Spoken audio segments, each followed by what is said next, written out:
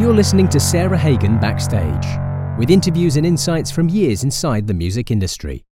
Join Sarah as she talks with masters of their crafts, finding out what makes them tick, both inside and outside of the music business. Welcome to Sarah Hagen Backstage. My guest today, Antonio Sanchez, is a Grammy Award-winning drummer and composer who has played with an amazing array of musicians in multiple genres over his past decades in the music industry. Today, we are going to talk about the music that shaped his personal sound, his journey as a drummer and musician, learning to play musically, and the many incredible projects he has done, including the soundtrack to the movie Birdman and his 2017 album Bad Hombre, as well as what amazing things are on the horizon. So come along with me as I catch up with Antonio Sanchez. Antonio, welcome to the podcast. Thank you, Sarah. Good to see you. Thanks so much for having me. Absolutely. It's great to see you. Thank you. And where are you right now? Are you at home? Yeah, at home in New York. After traveling a little bit for Christmas and New Year's and all that stuff, we went to see family in Florida and Mexico. And now we're back dealing with my studio that got flooded back in September. Yes. Thanks to Hurricane Ida. We Mhm. totally lost the studio and we had to demolish everything. But now we're almost back up. And I think this weekend I should be able to get back in there and start setting stuff up again. So I'm very happy about that. Oh my gosh, that's so exciting. I'm really glad to hear that. That was something I was going to ask you about, how things were going, because I think all of us were following along on Instagram with you and Thana, and like just your my gosh, seeing all the instruments, and you were able to save some things that were important, right? Just pull them out of there. I mean, for the most part, the gear was fine because we saw the water coming in and we started just bringing stuff up. Some drums got wet, but drums are resilient. That's a Mhm. good thing about that. But yeah, it was kind of traumatic just to see all that water just gushing, and it was not from the outside; it was water that came in from the sewer line. So it was all dirty water, and all of a sudden we started seeing stuff floating around in the Oh studio, no. in the basement. It was horrible. But luckily, insurance has been cool. Then the insurance has to give the money to the mortgage company, and then they release the money to make sure that you are actually doing what you said you were going to do with the Sure. construction. And because most people don't have a recording studio in their basement, then they were like, "Well, why so expensive?" Because that's Mm. the estimate that a contractor gave us was like really really high. But the insurance was cool, and then everything Good. has been kind of smooth sailing. That's I good. mean, That's so it's taken a good. long time, but we're almost there, so I'm super happy about it. And also, all the stuff that was in the studio, we had to bring up into the house.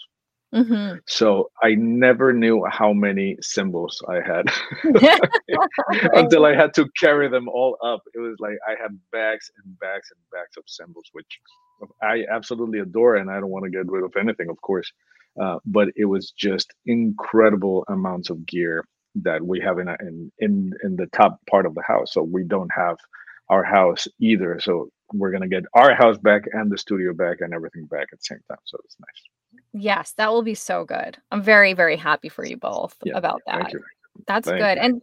And so that on top of what we've, all been dealing with this past 2 years was a lot. How have you been through the pandemic?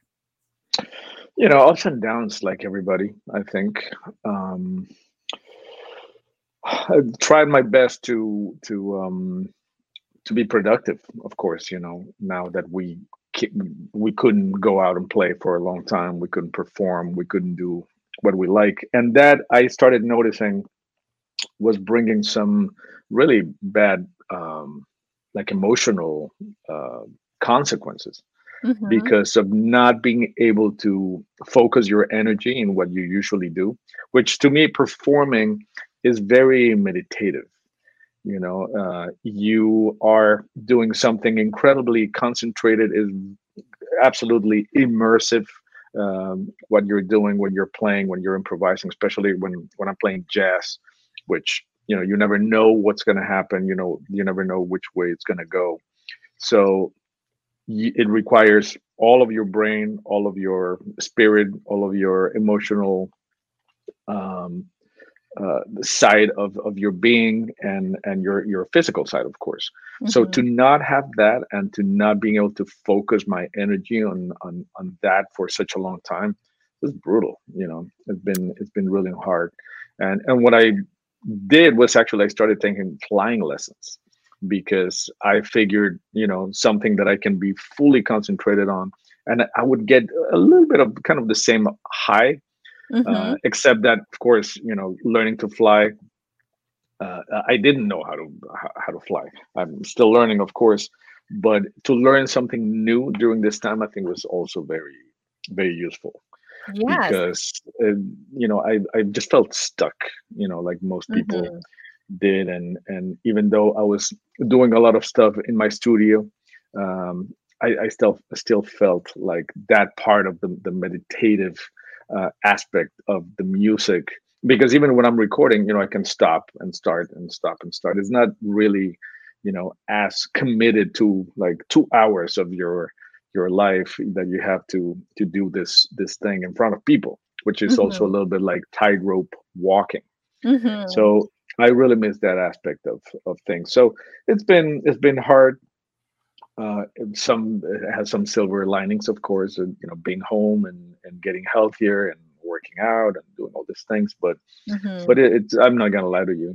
There's been very, very hard days, Yeah. better days. Thankfully, Tana is a godsend, and we've been dealing with it the best way we can, I think. Absolutely. Yes. I'm sure it does help to have a spouse who knows exactly how you're feeling, with the industry being what it's been the past couple of years. But I love that you took control and started something new. I love flying as well.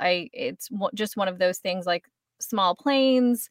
Um I've been in one of those like powered hang gliders before, which is kind of like a motorcycle with Really? a hang Wow. glider on Yeah, it. yeah, I yeah. don't know, That's right? awesome. Yeah, yeah. So much fun.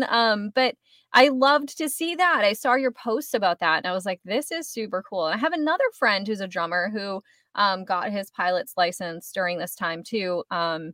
And in Nashville. And I was like, this is cool. This is a thing. It's great. Yeah. So Yeah, it's kind of an expensive hobby.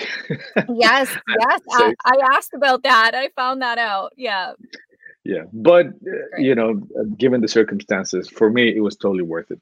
Yes, More than an expense, it was an investment in my mental health. To be honest. absolutely. Yeah. Yeah. And what a skill to have, that's just great. And so, another thing that you have had in your life that's an incredible accomplishment is the gymnastics. And I just wanted to touch on that because we talked about this way, way back. And you had shown me some pictures, and I think you've posted pictures over the years as well. But um, how old were you? Was this like college time frame when you were like a competitive gymnast? Well, I started when I was 10, Mm-hmm. and I started, going, 2 times a week, I think, for Mm-hmm. an hour or two. And then little by little, I started getting better, and I started liking it quite a bit. And my coach in that little gym said, I'm going to recommend you to this other gym where they have a really good team. And, there's not that much more I can do for you in this gym. So you should go Mm-hmm. over there. So I went over there and I auditioned, and, I was pretty good on floor exercise. So I sucked on some of the things that I just kind of never did, like pommel horse, for example, was always my Mm-hmm. nemesis. But I was pretty good at floor exercise, so they admitted me to their team, and I started training every day, like Wow. between 4, 5, 6 hours a day. Yeah, Monday through Saturday, and it was a great um, thing to experience what your body can do if you really, really train it, which is kind of Mhm. like playing drums or playing any instrument. Right. But gymnastics is pretty extreme in the sense that you are really training your body to do this amazing things that, how can you lift up from the ground and do like two flips with two twists at the same time, and land and stick the land. It's pretty incredible. And I always was a very kind of just I couldn't stay still when I was a kid. I was always doing little flips and stuff like that, completely untrained.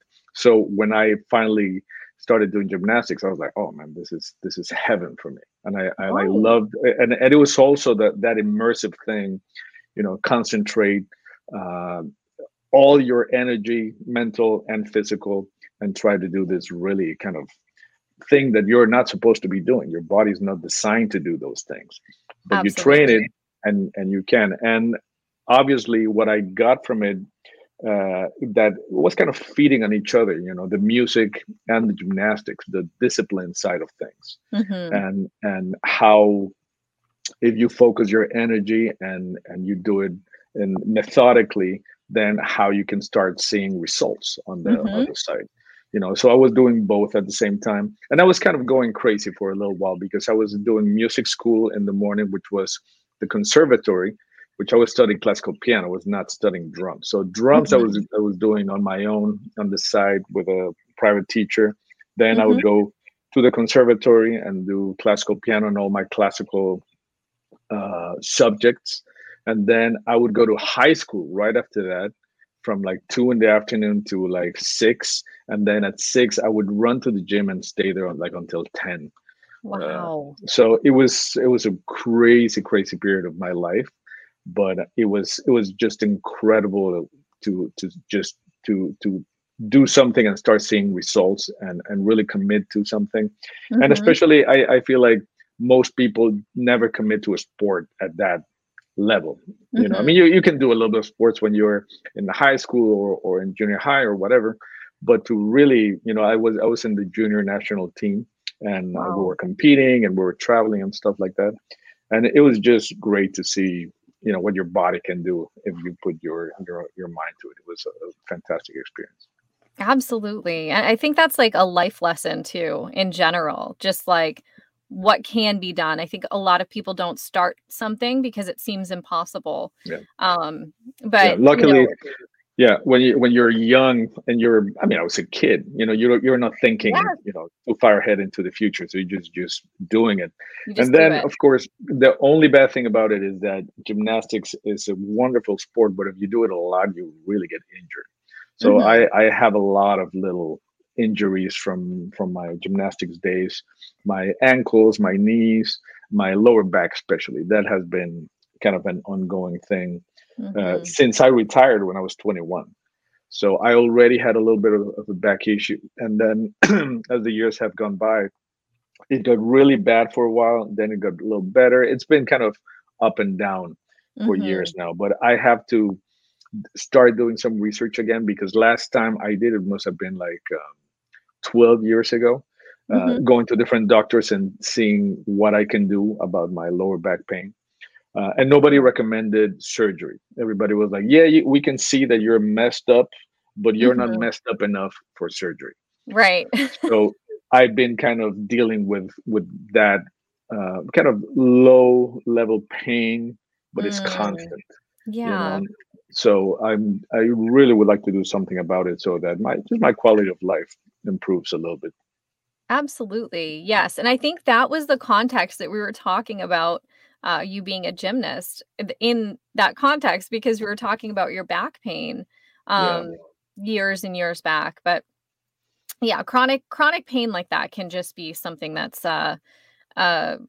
long-term annoyance daily. So I hope that that you're able to figure out a fix for that. And I know it's tough when there's not like a clear-cut answer, like do this and it will fix it completely. Exactly. Sometimes I almost wanted them to tell me, well, if you do not do surgery, then you will not be able to, something that was a little bit more extreme, so that I had almost no choice. But right now it's a little bit in the limbo. But the technology has advanced so much in the last 10 years, so that I would like to see again what other choices there are right now versus 12 years ago. I'm sure it's a completely different ballgame right now. So we'll see. Yeah, Yes. but, Well, but I can manage. I mean, if I have to be careful. I have to be mindful.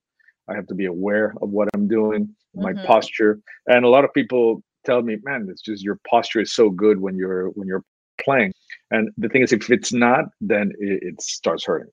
So that's Sure. kind of like a thing that I have to do in order for me to be okay. But when I wake up in the morning, for example, I have to slouch my back like for 20 minutes, and I can really go into a C. I mean, my back is pretty amazing how flexible it Mhm. can be. And then Mhm. I start the pain start kind of going away little by little, and then I'm kind of okay. And then I do a lot of um, conditioning and flexibility and stuff. So it's manageable, but it could definitely be better. That's good. It's good to know that it's manageable. Those stretches, like the cat pose, and then, the opposite of it, the yoga stretches, I always found really Yeah, great for back. And I think it's a drummer thing, like back pain also, yeah, like yeah, you for said, sure. if your posture's not correct and if you're spending a lot of time sitting at the drums, and if you're reaching too much, I think a lot of those things can affect you. But um Yeah, and but also, because I love doing sports, I used to play squash and high oh, lie and all these things.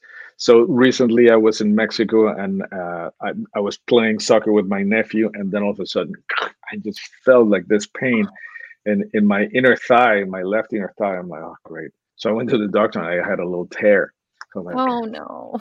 awesome. And then the tear got better, and then I played squash with my other nephew, and then my ankle.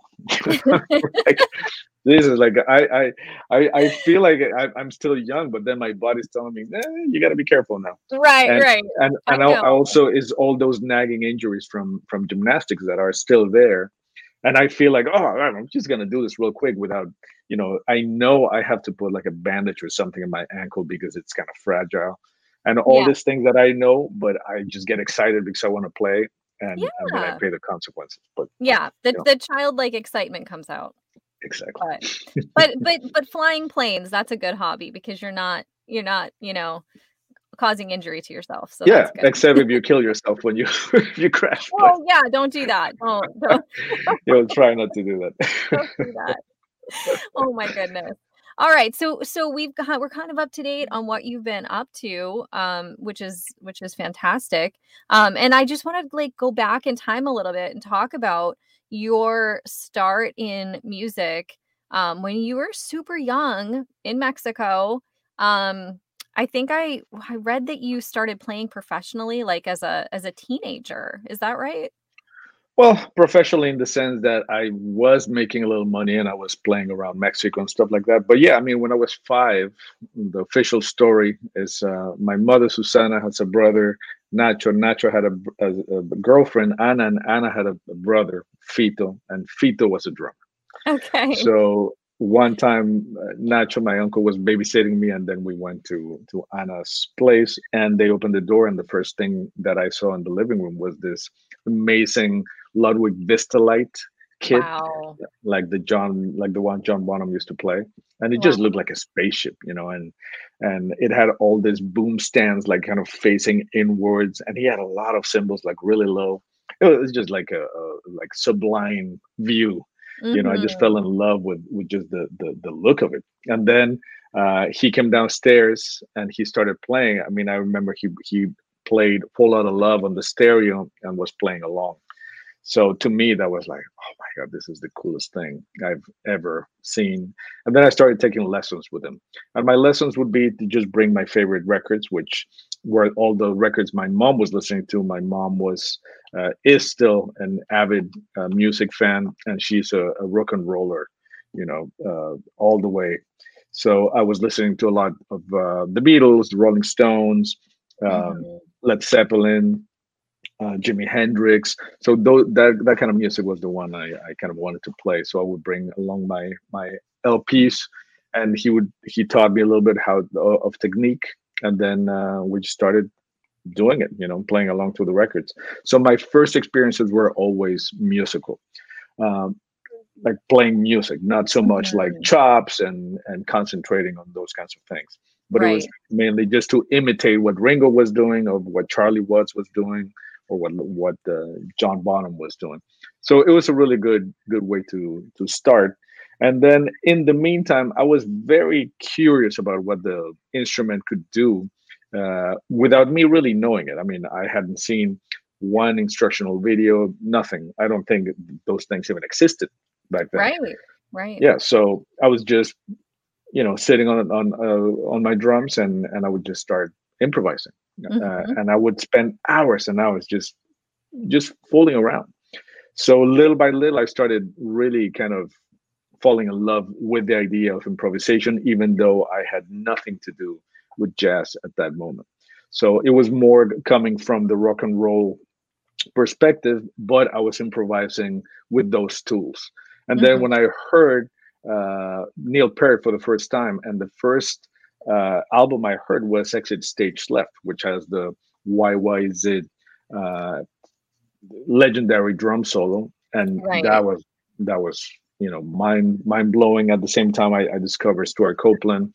So then my concept of drumming started changing from Ringo and Charlie Watts to all of a sudden be like, wow, this instrument can be very, very protagonistic and still be able to play music.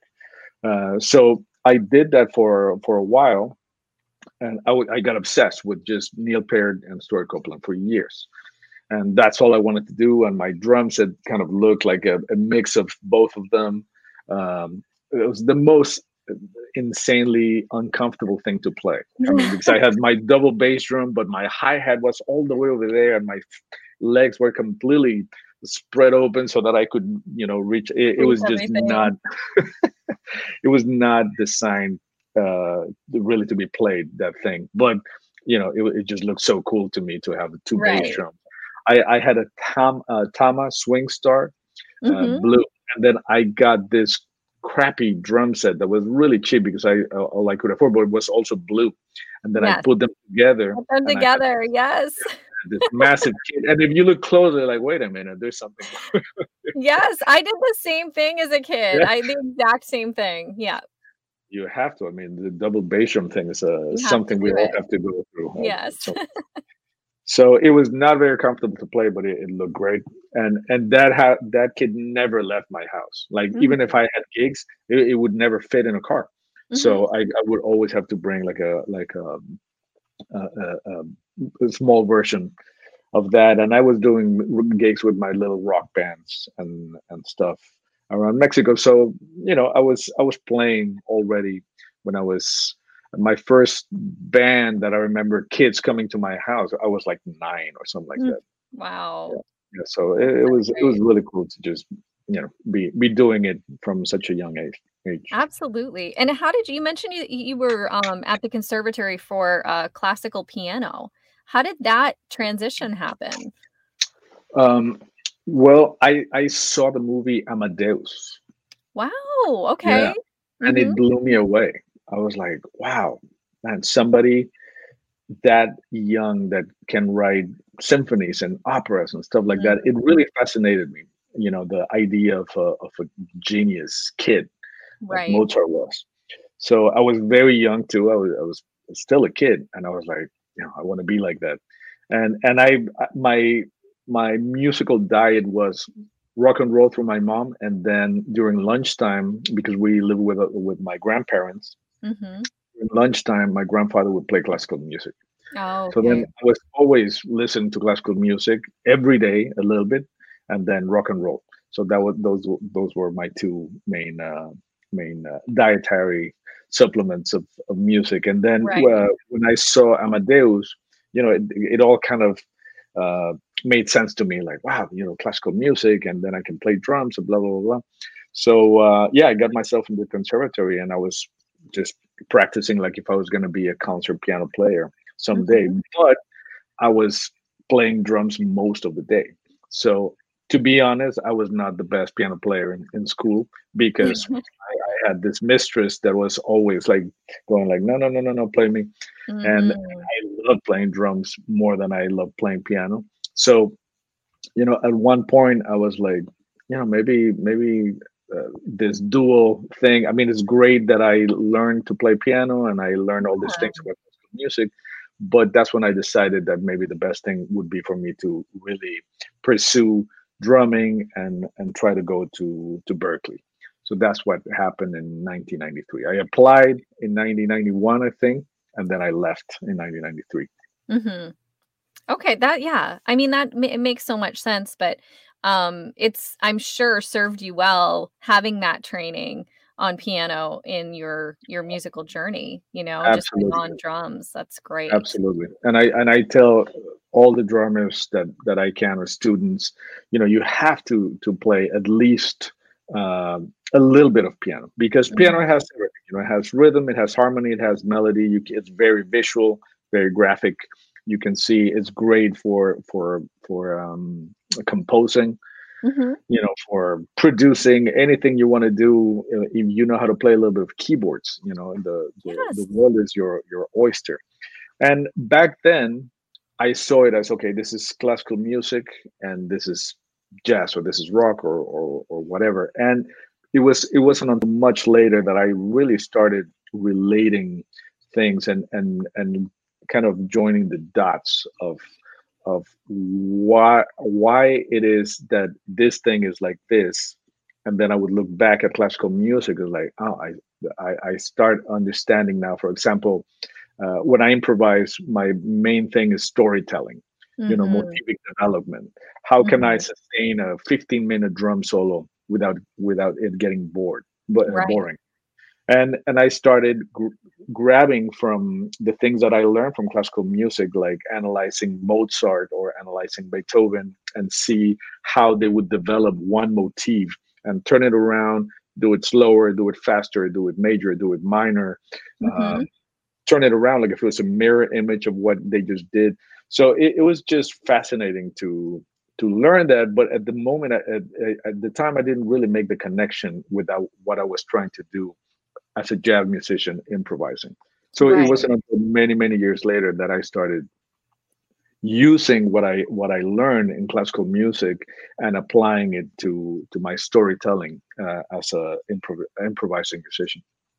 Right. And that's incredible to think about because, I think of you as this I think of jazz when I think of you. I love that you grew up on rock and roll and classical music. And when I met you, you were playing with Pat Metheny, and it's just stuck in my head like Antonio synonymous with jazz music. But then Mhm. all the things that you've done and the Grammy nominated albums and the albums that you've led, and it's like this amazing array of music, and it makes so much sense thinking about you coming from this background where you have really like this depth of musical influence and knowledge, and so it kind of like all comes together, so I can totally see you using that in what you have done yourself over the years. Yeah, well, thank you. And yes, I think the best thing a musician can do is just kind of realize who you are, where you came from, what your influences are, or what your new thing can be, and combine it all. I Mhm. think it's very important, especially as a jazz musician, to try to have your own voice, your own sound. That Yes. somebody listens to a record and we're like, oh, this is Miles, or this is Charlie Parker, or this is Chick Corea, or this is Pat Metheny. People that really developed a very strong identity, and just within a couple of bars, you knew who it was. To me, Yeah. that was incredible. And same thing with Tony Williams, same thing with Philly Joe, and same thing with Elvin Jones and Max, and all those Mhm. guys that really kind of were creating drumming as we know it, at that point. So it was just really a really cool thing to do all the research of why you know I don't know, Jack DeJohnette plays the way he plays. Mhm. Mhm. Where did that come from, or where Vinny or Dave Weckl or Steve Gadd? I mean, whoever you name it, uh, Yes. and you can start tracing back where the lineage, but Absolutely. for me, when I started playing jazz, it was when I was in the conservatory, and they had an ongoing jazz workshop in there. And I was just practicing my classical piano, and then I would listen to the big band like kind of far away. I was like, wow, that sounds kind of cool. But I was still into rock Mhm. and roll. I was not into jazz at all.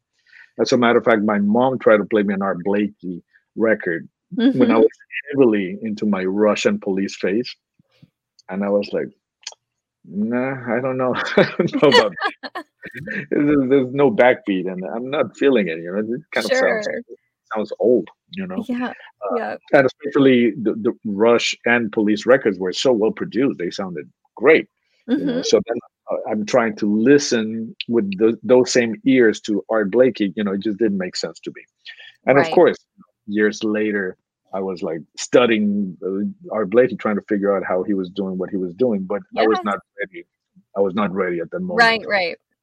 But when I was in that in the conservatory, and I would hear that jazz workshop of the small combos and the big band, blah blah blah blah, I started making friends with some of these kids, and one of them, talking to them, he told me, "Oh well, if you like this kind of music, maybe you will like this." And he gave me a cassette, and it's a Chicory Electric Band.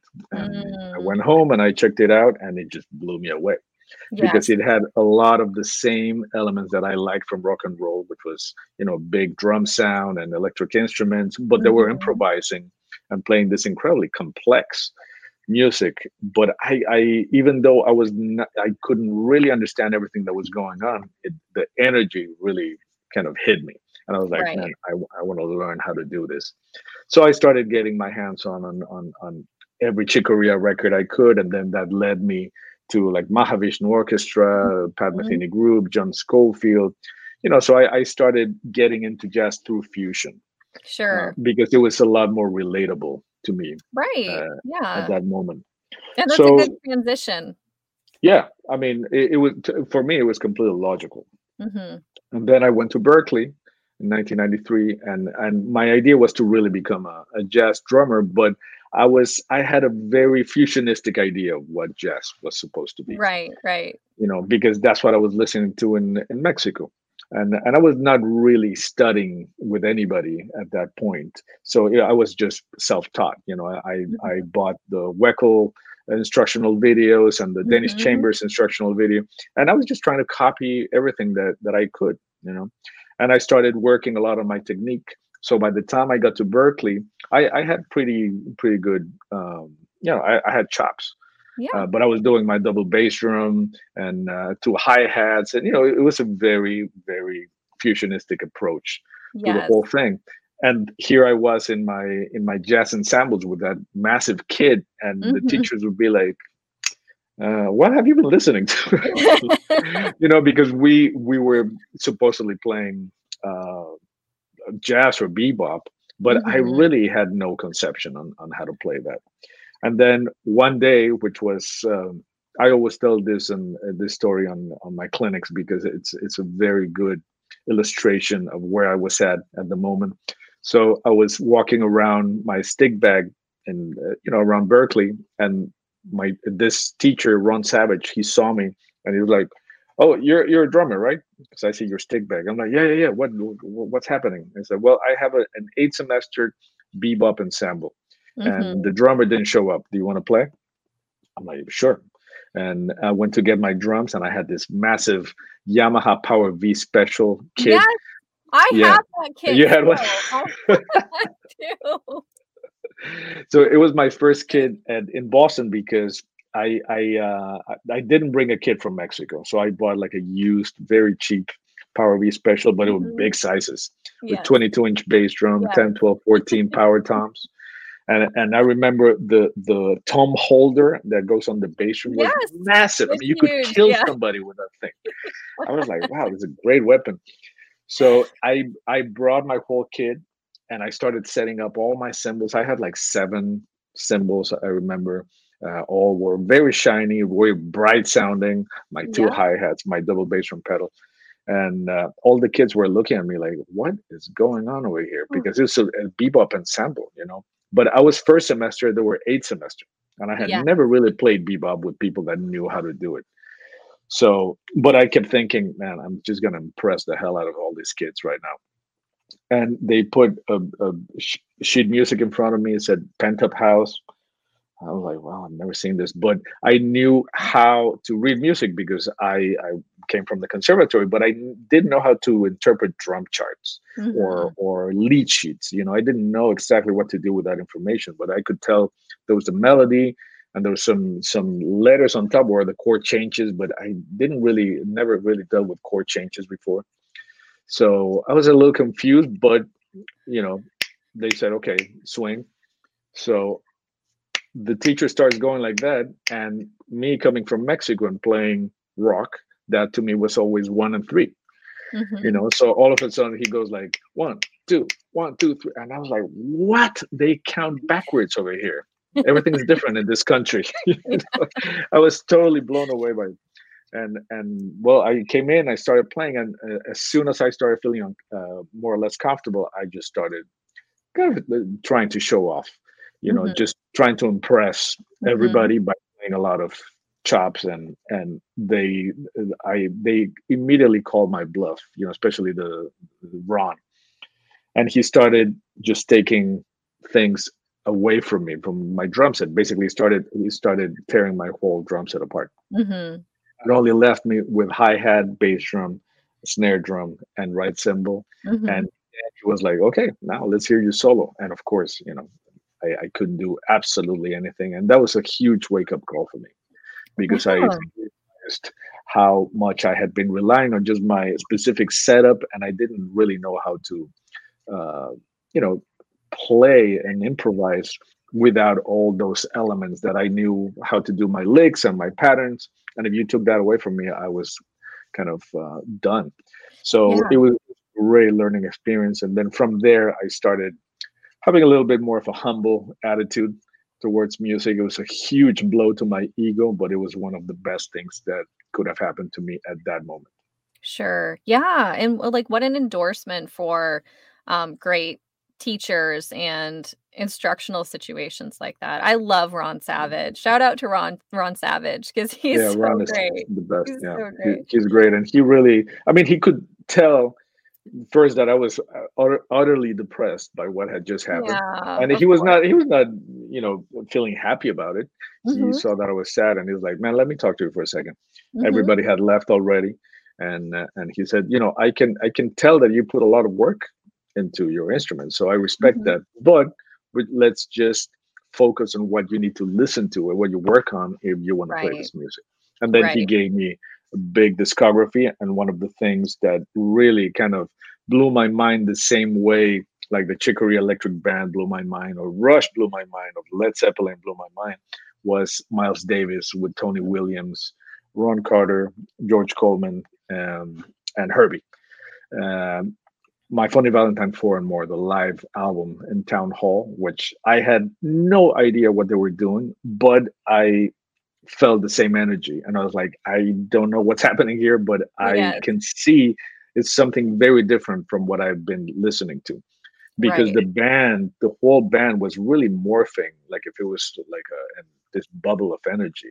And Mhm. it was just fascinating how they could switch. The whole band could switch in a second from one vibe to another vibe. And I was like, I want to learn how to do that. And that's when I Mhm. really started focusing into just real improvisation. Yeah, and I think of you as an amazing improviser and also like when I think about your kit and the way that you play and the sound, the tones, things like that, it's like it's transitioned so much from that time period. I mean, I could picture you, you know, darker, warmer tones in the instruments that you play and then always getting incredible sound out of even if you're just if you're even if you're playing a small kit with Oh, like thank you. one cymbal. Yeah, I mean, and so it's just amazing over the years how that's transitioned. I also love that you had the Power V kit too because that was like the kit, right? That was the kid. I mean, to me, it was just cheap and big, Yes, and it yeah. sounded good. And I was like, man, this is the kid for me. Yeah, that was my first kit as well. So great. But you know, and I think about like the work that you did on Birdman as being so so like different and out there and innovative. So I feel like it's inspirational to hear where you came from playing in a really specific way and the way that you transitioned into like basically being able to do anything. Well, I mean, to me, that's the essence of being a jazz drummer. Uh, Mhm. to me, jazz nowadays is just the medium that has helped me just do whatever the hell I want to do, Right. and not only drumming wise, but also compositionally.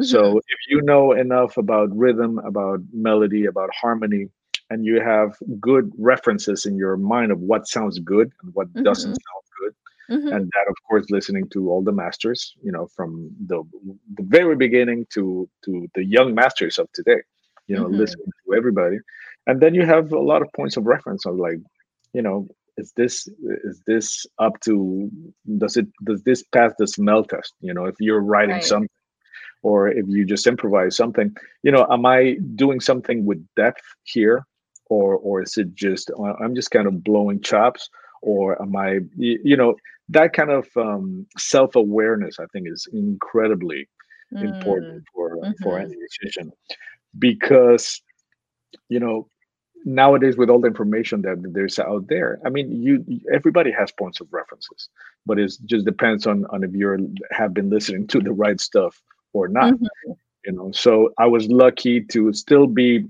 part of the generation that was mentored by people, so played, Yes. 18 years with Pat Metheny, like a few years with Gary Burton, with Chick Corea, with Paquito de Rivera, with my Latin years in the beginning, that was playing with Danilo Perez, with David Sanchez, with Miguel Senon, that was heavily, heavily Latin influence, but it was very, very deep.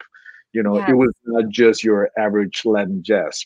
These guys were kind of transforming the way Latin jazz was being played and conceptualized. So I had to know all the rules of Latin music, Afro-Cuban, Brazilian, Panamanian, Puerto Rican. It was a great, great immersive time for me to learn all those things. But then when we would play Latin music, we would play it with a totally jazz approach. So it Mhm. was very open. But if you didn't know the rules and how the clave worked, you couldn't do it. You know, Right.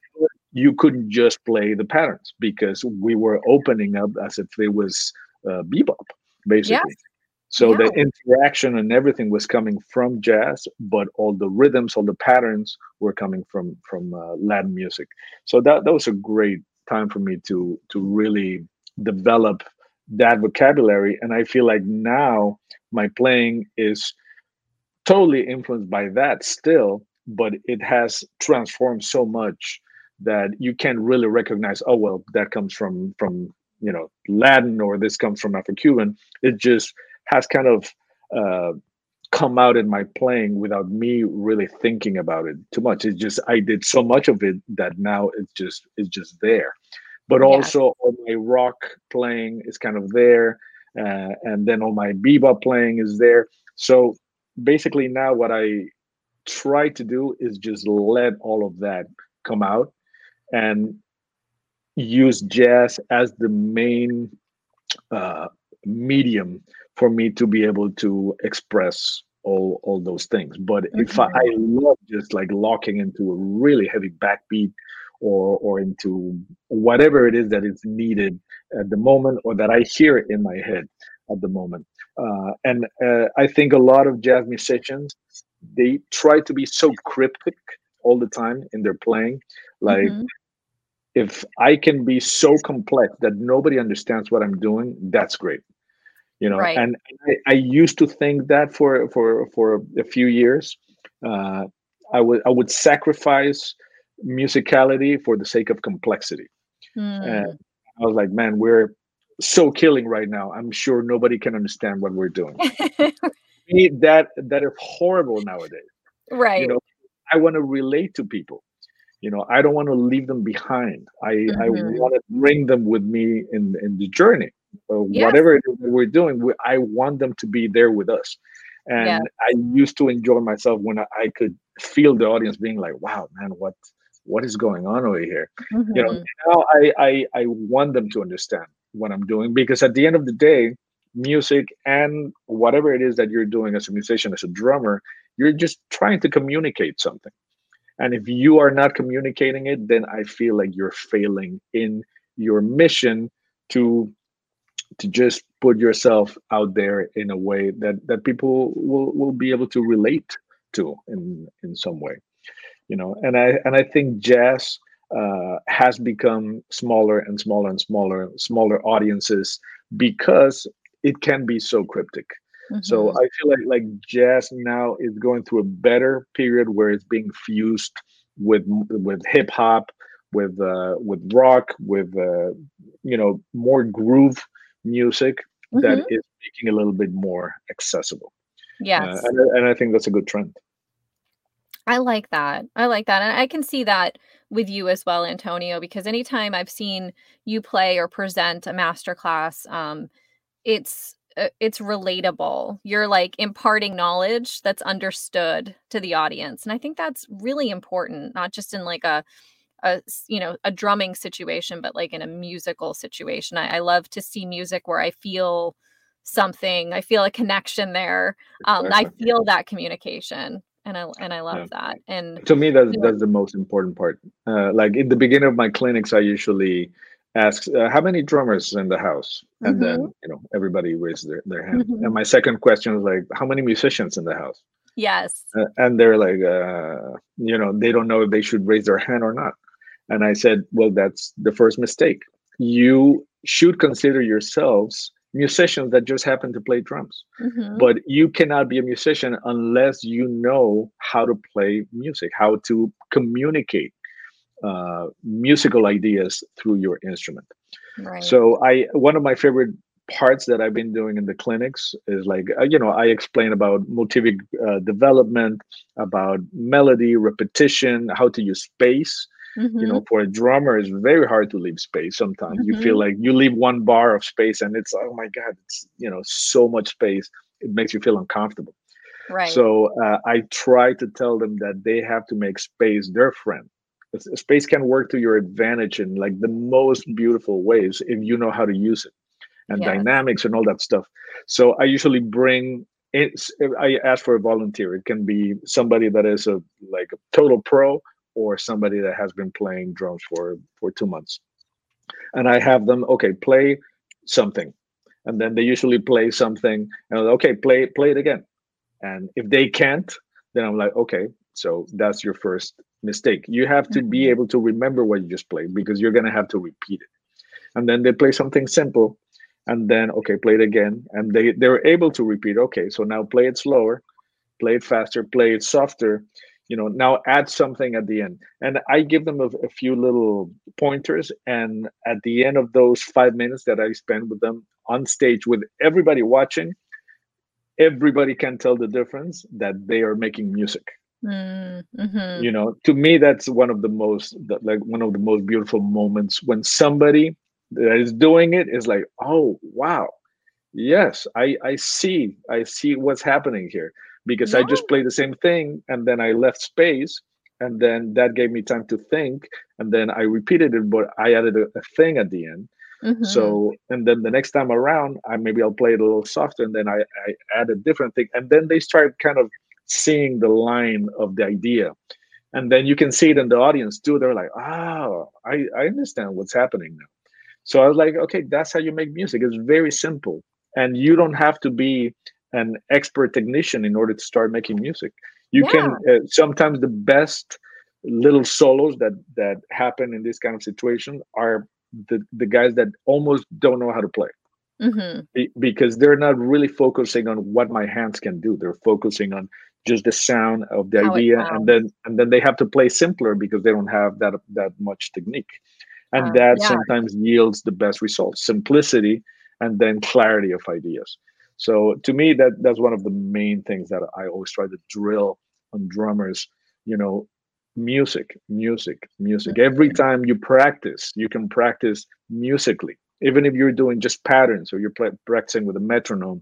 you can make it musical, play with Mhm. dynamics. How is your volume? How's your ride cymbal volume versus your hi-hat volume, and why are you stumping on the bass drum like that? you Right. know Right. so those kinds of little things, like every time you practice, even if you're practicing independence with a metronome, whatever it is that you're doing, you can do it in a musical way, and that is gonna drill it into your head that every time you sit Mhm. on the drums, you can do all these things. Otherwise, you're practicing at home a certain way, you get to the gig and you haven't been doing it. You haven't been playing with dynamics, you haven't been playing you know over the blues form with Mhm. trying to do motivic development. You haven't practiced those things, so Right. how do you expect to kill it on the gig, all of Right. a sudden? So I tell Absolutely. them, you have to practice those things at home. Practice over all the things you are, in a few different tempos, and then sing the melody while you're playing. If you do that at home, when you get to the gig, you would have already done it a few times, and it's not going to be like nerve wracking, and you're actually going to be able to make some music. Yeah, that's great advice. Really, really great advice. And I just like what you just said. I want to go back and touch just for a minute on the Birdman soundtrack because and I know you've talked at length about this and answered lots of questions about this, but um to me, and I know I've said it on this podcast a bunch of times, I'm really, really into movie soundtracks. I feel like it can make or break the movie. And when you have Mhm. a really great soundtrack, it just enhances the story. You know, so, so, so much.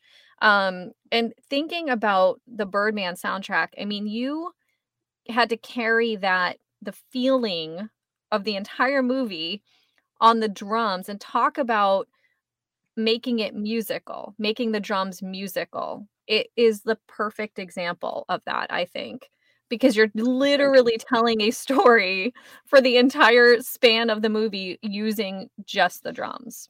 Yeah, but you know what I realized was cool about what happened was that in the beginning I tried, when Iñárritu, the director, he told me, okay, make me some demos, do something fast, something energetic, something pensive, something slow, just give me different vibes.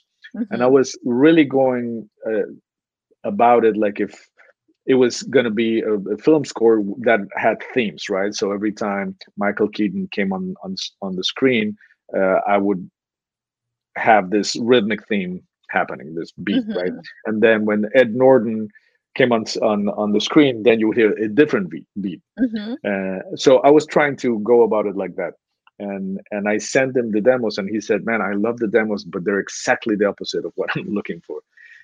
That's not at all where I'm going with this." And then that really puzzled me. I was like, "Man, I'm kind of lost. I don't know what to do." So Right. he said, "I'm looking for just more organic, improvised, jazzy." And then when he said Mhm. that, I was like, okay, so then maybe I just need to be myself. I'm Mm. trying to do things in a way that is not what I would normally do. Right. So maybe I just need to react to whatever it is that I'm seeing or it's happening the same way I would react, like if I'm playing with a band. Like Right. that, now the medium is different. But as a jazz musician, I've been training to react to whatever is happening in front of me in the moment. Right. That's the most valuable asset that a jazz musician, well, any musician should have. Adaptation to whatever is going on in front of you. Mhm. So the way it happened is the first demos we did were without the movie. The movie had not been shot yet. They were starting to. Mhm. We went into the studio, just the director and me, and we worked off of the script completely. So he would explain all the scenes to me, and he would just have me improvise over that. So I would be Oh. imagining, according to what he just told me, he's in his desk and he's doing this, and then he gets up and then goes through the hallway, opens the door. So I'm thinking about that, and he's sitting in front of me in the studio because I told him, please, let's imagine the scene together so I can get the timing right. Mhm. So I'm going to be improvising, but whenever you see that the character open the door, please raise your hand so that I can Wow. see that, okay, that's where you are in the scene.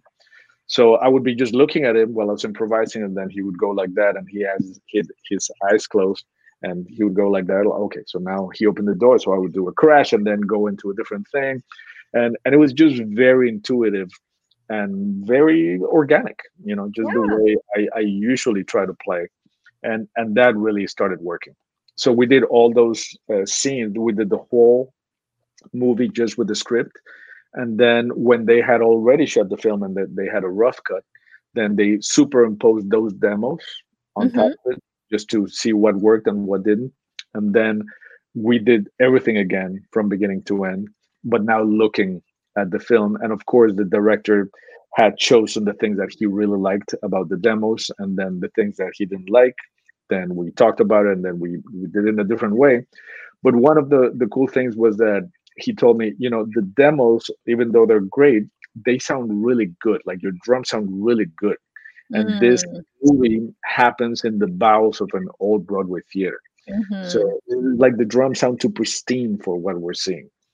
So how can you make your drums sound old and they've been in storage for 50 years? So I was like, okay, that's a good challenge. So then I started just like taping drums, and I would put a T-shirt on it and just detune them just to kind of make them sound as Yeah. scrappy as I could. I started stacking cymbals to make them sound really Mm-hmm. trash and Mm-hmm. old, and that started working really well with the vibe of the movie and with the image. So then we did everything from beginning to end, and of course now because we were looking at it, now he would give me very specific instructions, like, okay, whenever Mm-hmm. you see it hitting the wall the third time, give me something big there. So I'll be looking while I'm improvising, and then, oh, one, two, and then I Yeah. would do something like, and it was just very because it was all so organic. It was very easy. We Yeah. did the whole thing in a day and a half, just like me Wow. just doing a bunch of takes of each thing, and then Mm-hmm. they chose what they liked the best, and it was just a crazy experience to just to hear my drums to begin with in the movie theater, Mm-hmm. because I did it, and then I went on tour. We were on tour with Pat like for 8 months that year, Yes. and I knew the movie had opened, but we couldn't see it because we're in Asia, and it was not Oh going to be in no. Asia for a while. So I Right. started seeing reviews of like the score is so blah blah. I'm not like, because honestly, when I saw the rough cut, it didn't have color correction. It was not edited. It had my previous drums, like the demo Mm-hmm. drums. So when I saw it, it didn't really quite hit me. I Right. was like, well, it's an interesting movie, but it was not finished at Yeah. all. Right. So then I did the second round I did the second session, and I left. So I never saw the finished product. So then finally I came home, and Tana and I went to a movie theater in New York in Chelsea, like at 2 in the afternoon, because I wanted to be there with nobody. I just wanted to be there by myself, basically, with Tana, Mm-hmm. and we're there, and then all of a sudden the movie starts, and the first thing I hear is my voice in Spanish in the very beginning of the movie. Is the first thing you hear, and I was like, what the hell is this? And then all of a sudden my drums start coming in with all these letters that start kind of creeping Mm-hmm. into the screen, uh, and just to hear my drums in surround sound, Yes. they Yes. EQ'd the hell out of. I mean, they sound so good, and I was just blown away. I couldn't believe it. I I could not. bet. I bet Yeah. you were. I didn't know that that was your voice. I'm going to have to go back and listen to the beginning again, and I'll listen to the whole thing again, but I saw the movie on a flight. And I remember just having some like great headphones on, and I think I had a smile on my face the entire time. Like it's a really kind of dark, gritty film, Very, very. and but I was just like, this is the greatest. Like just so Yeah. excited because it was like your drums just and the sounds, and I can hear you talking about the cymbal stacking and like, tape on the drums and stuff, and it just, yeah, it did sound like a kit. It sounded like the drums. This is all I could picture is like you go into New York and there's a house kit and the heads are who knows how old and Yeah, whatever you like, got. That's yeah, right? Like that's what it sounded like to me. It is so good because it was so organic, like you just said. It was just perfect. So I don't yeah. know. I could go on and talk about that. Anyone who has not seen the movie Birdman, go check it out. And I never caught you in one of your performances playing to the movie because you did some of those like live performances Oh, playing. I've been doing that ever since, Yes. and it's kind of still the gift that keeps on giving. I mean, I Yes, just did please keep a doing huge that. show in Mexico in the beginning of December. Outdoors. So Mhm. it's something that I think I will probably keep doing for the rest of my life Good. because it's so unique, It and and is. and it's like a really weird combination between like a almost like a rock jazz show with the movie. So it's kind of Mhm.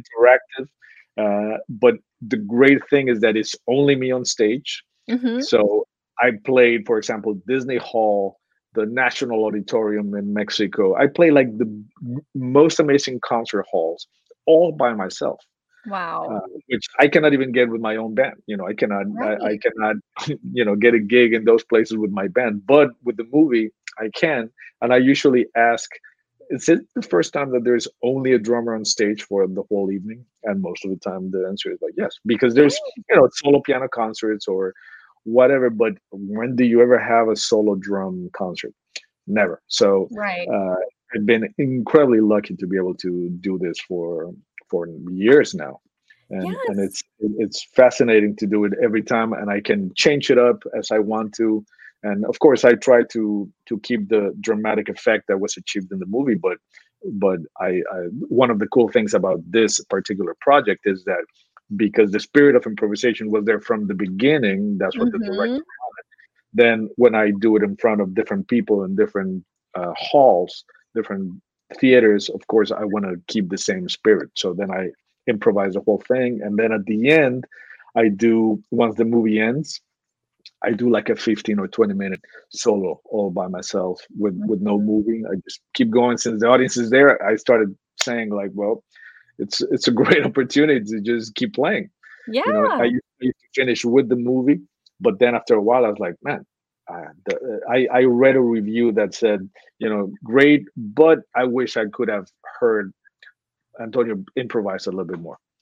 Wow. So Okay. then I was like, okay, why not? Well, let's do And that. Yeah. and I started doing 15, 10, 15, 20 minutes. And also the really cool thing is that when you think about it, how many people have heard a drum solo that lasts more than a few seconds? Unless you go to a jazz gig, even if there's an open drum solo, is not a 20-minute drum solo. Right. It's very rare to hear Mhm. that. So to all of a sudden have all these people that are not necessarily jazz audiences, but they just want to see the movie, Mhm. and I give them 20 minutes of drums, this is exactly when all that motivic development and storytelling comes into play for me. I love to Right. not have a specific thing that I know I want to do and just kind of start from scratch and using the tools that I know how to use, just play a completely different drum solo every time I do it. And then I usually come outside and I come out and talk to people. And before COVID, I would sign things, blah blah blah, talk to people. Mhm. And one of the most beautiful things that they would say to me is like, I never knew drums could do this. I never heard a drum solo, and I just didn't know that drums could sound that way. You know, Wow. so to me, that was the best compliment. Somebody that had absolutely no knowledge of drums or jazz or anything, just to be able to enjoy a 20-minute drum solo. That Mhm. that's what we were talking about earlier about communication. If you Yes. don't do that and you just play a drum solo with a bunch of licks and chops and like I've been to a million drum clinics where after 2 minutes I'm like, man, there's no music in this. It's just kind of Sure. drums and drums and drums. So to me, the biggest compliment is when I can sustain a long solo for somebody that has absolutely no knowledge of drums and keep them Right. entertained, and communicate. Yeah. That's a huge compliment. I love that. And please keep doing that so I can actually see you You perform have that. Because, um, and before we go, because I know we're going long, but I don't want to miss the opportunity to talk about your 2017 Grammy nominated Bad Hombre album, because I feel like that's the culmination of all of the things we've talked about today, your musical history and coming from Mexico and come in living in the US, and your, all of the things that kind of made you coming out in this album. yeah. Which is an incredible album. It's so much like a story contained in this album, and I want to kind of like point people to that. I'll put a link in the description and in the podcast notes as well, so that people can check that out if they haven't heard it, because it's so good. Thank you, Sarah. Yeah, I really also feel like that album, because that was after Birdman. So obviously, when I saw the reaction to the Birdman soundtrack, I was like, what else can I do that has the drums as the main ingredient, but it's not just a bunch of drum solos. I hate those kinds of albums that is just a vehicle to show, all your soloing skills. I mean, if you show them in a musical way, I'm all for that. But drum records sometimes tend to be a little boring to me. I much rather listen to just music. I don't care what the drums are doing. If they're doing a lot, that's great. But if they're just doing what needs to be done for the music, that to me that's much better. Sure. But anyway, this album came about me wanting to do something with the protagonist being the drum set, and then trying to figure out how to do it so that it would be a very experimental thing for me, something Right. that was completely different than anything I've done before. So I had my band Migration, and we had been doing a bunch of albums. I would write a lot of music, and it was usually bass, drums, piano, saxophone, voice. When Tana joined the band too, and it was a great vehicle for my writing. But then when I got the home studio, I was like, well, now I have all these tools that I can work with, and just take my time by doing something, because usually when you go to the studio, you have to go with a very planned day, with a schedule. This day we're going to do this 5 tunes, and then tomorrow. It's usually very low budget when you do jazz records, so you only have a 2 or 3 days in the studio at the most, if you're lucky. So all of a sudden, having my drum set up all the time, fully mic'd, and they sounding great, I was like, man, the sky is the limit now. I really can take my time and do something very, very experimental, and use this opportunity to kind of develop an alter ego almost, because I was like, okay, I'm not longer the jazz guy. I'm using jazz just as a vehicle to do something crazy, and with no kind of genre defying. I didn't want to be able to be pigeonholed as, okay, this is electronic thing, or this is I didn't want to be I didn't want people to be able to pinpoint what style of music that was, defined genre. So I started just improvising a bunch of stuff, and then chopping it up, and then adding electronics, and just trying to go about it as I went along. I had no idea what was going to come out, but it was a very kind of bad period for me in the sense, and for a lot of people, because Trump was the candidate in that moment, and he had been expressing without much shame what he felt about foreigners and Mexicans, and how the bad hombres were in this country. They were all rapists. We all know the stories.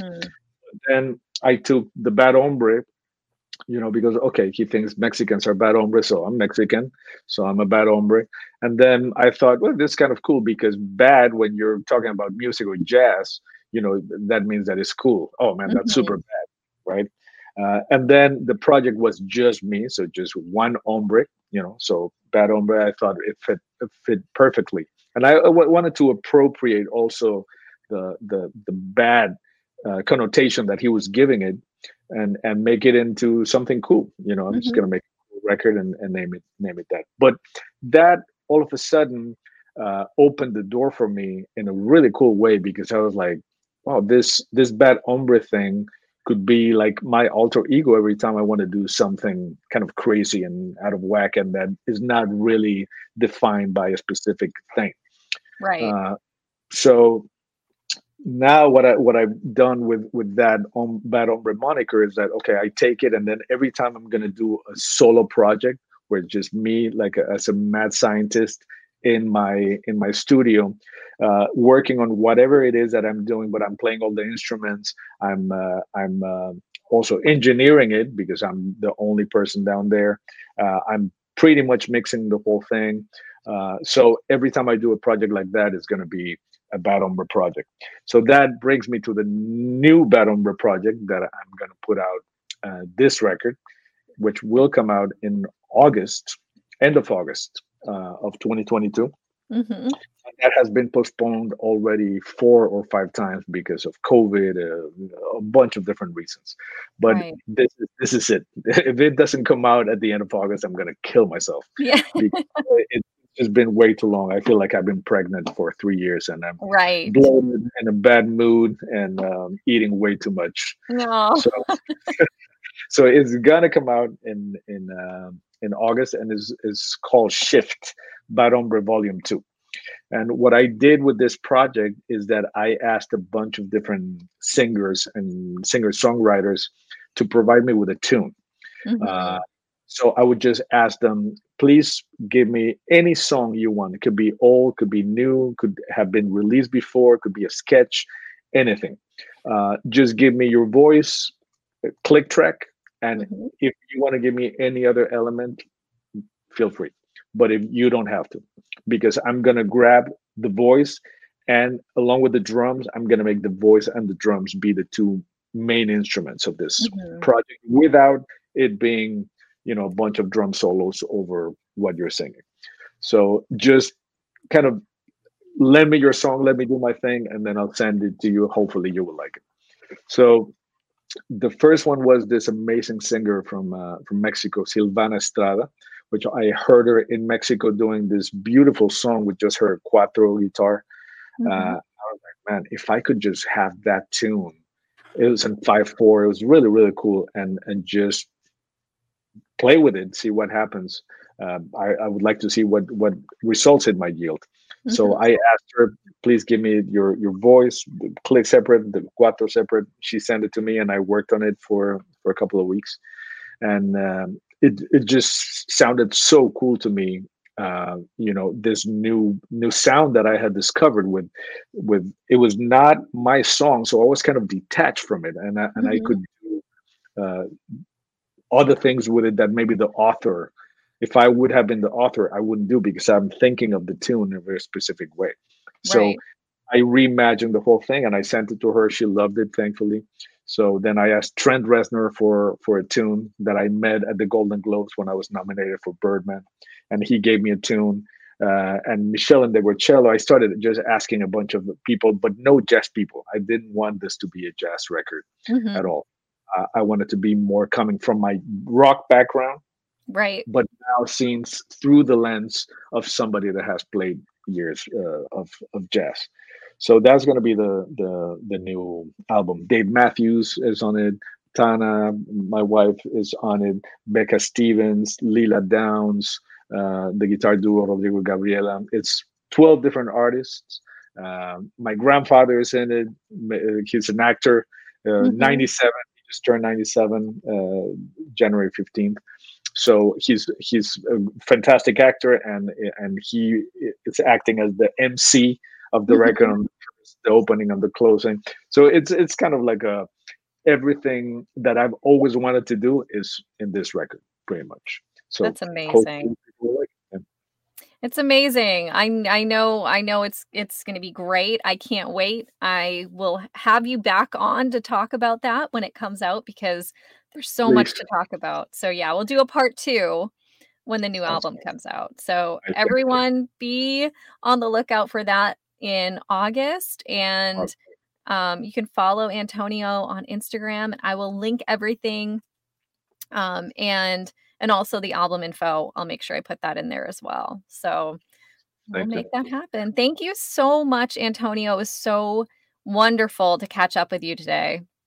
My pleasure, Sarah. And I have to say, I've been following what you've been doing as well since the pandemic started. I remember we did an Instagram live back then, and it just has been growing. And you've been also growing so much as an interviewer and as a host. So, Thank you. Hats up to you as well. Thank you so much. That means the world to me. And I'm having so much fun with this. So I really appreciate it. You are really good at it, but you've been getting better and better as time has gone by. And it's an honor to be part of it.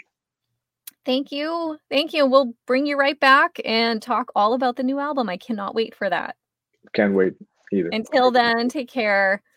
Stay safe and we'll talk soon. Sounds good. All right. Bye. Bye. Thank you for tuning in today. Join us each Tuesday for new episodes of Sarah Hagen Backstage.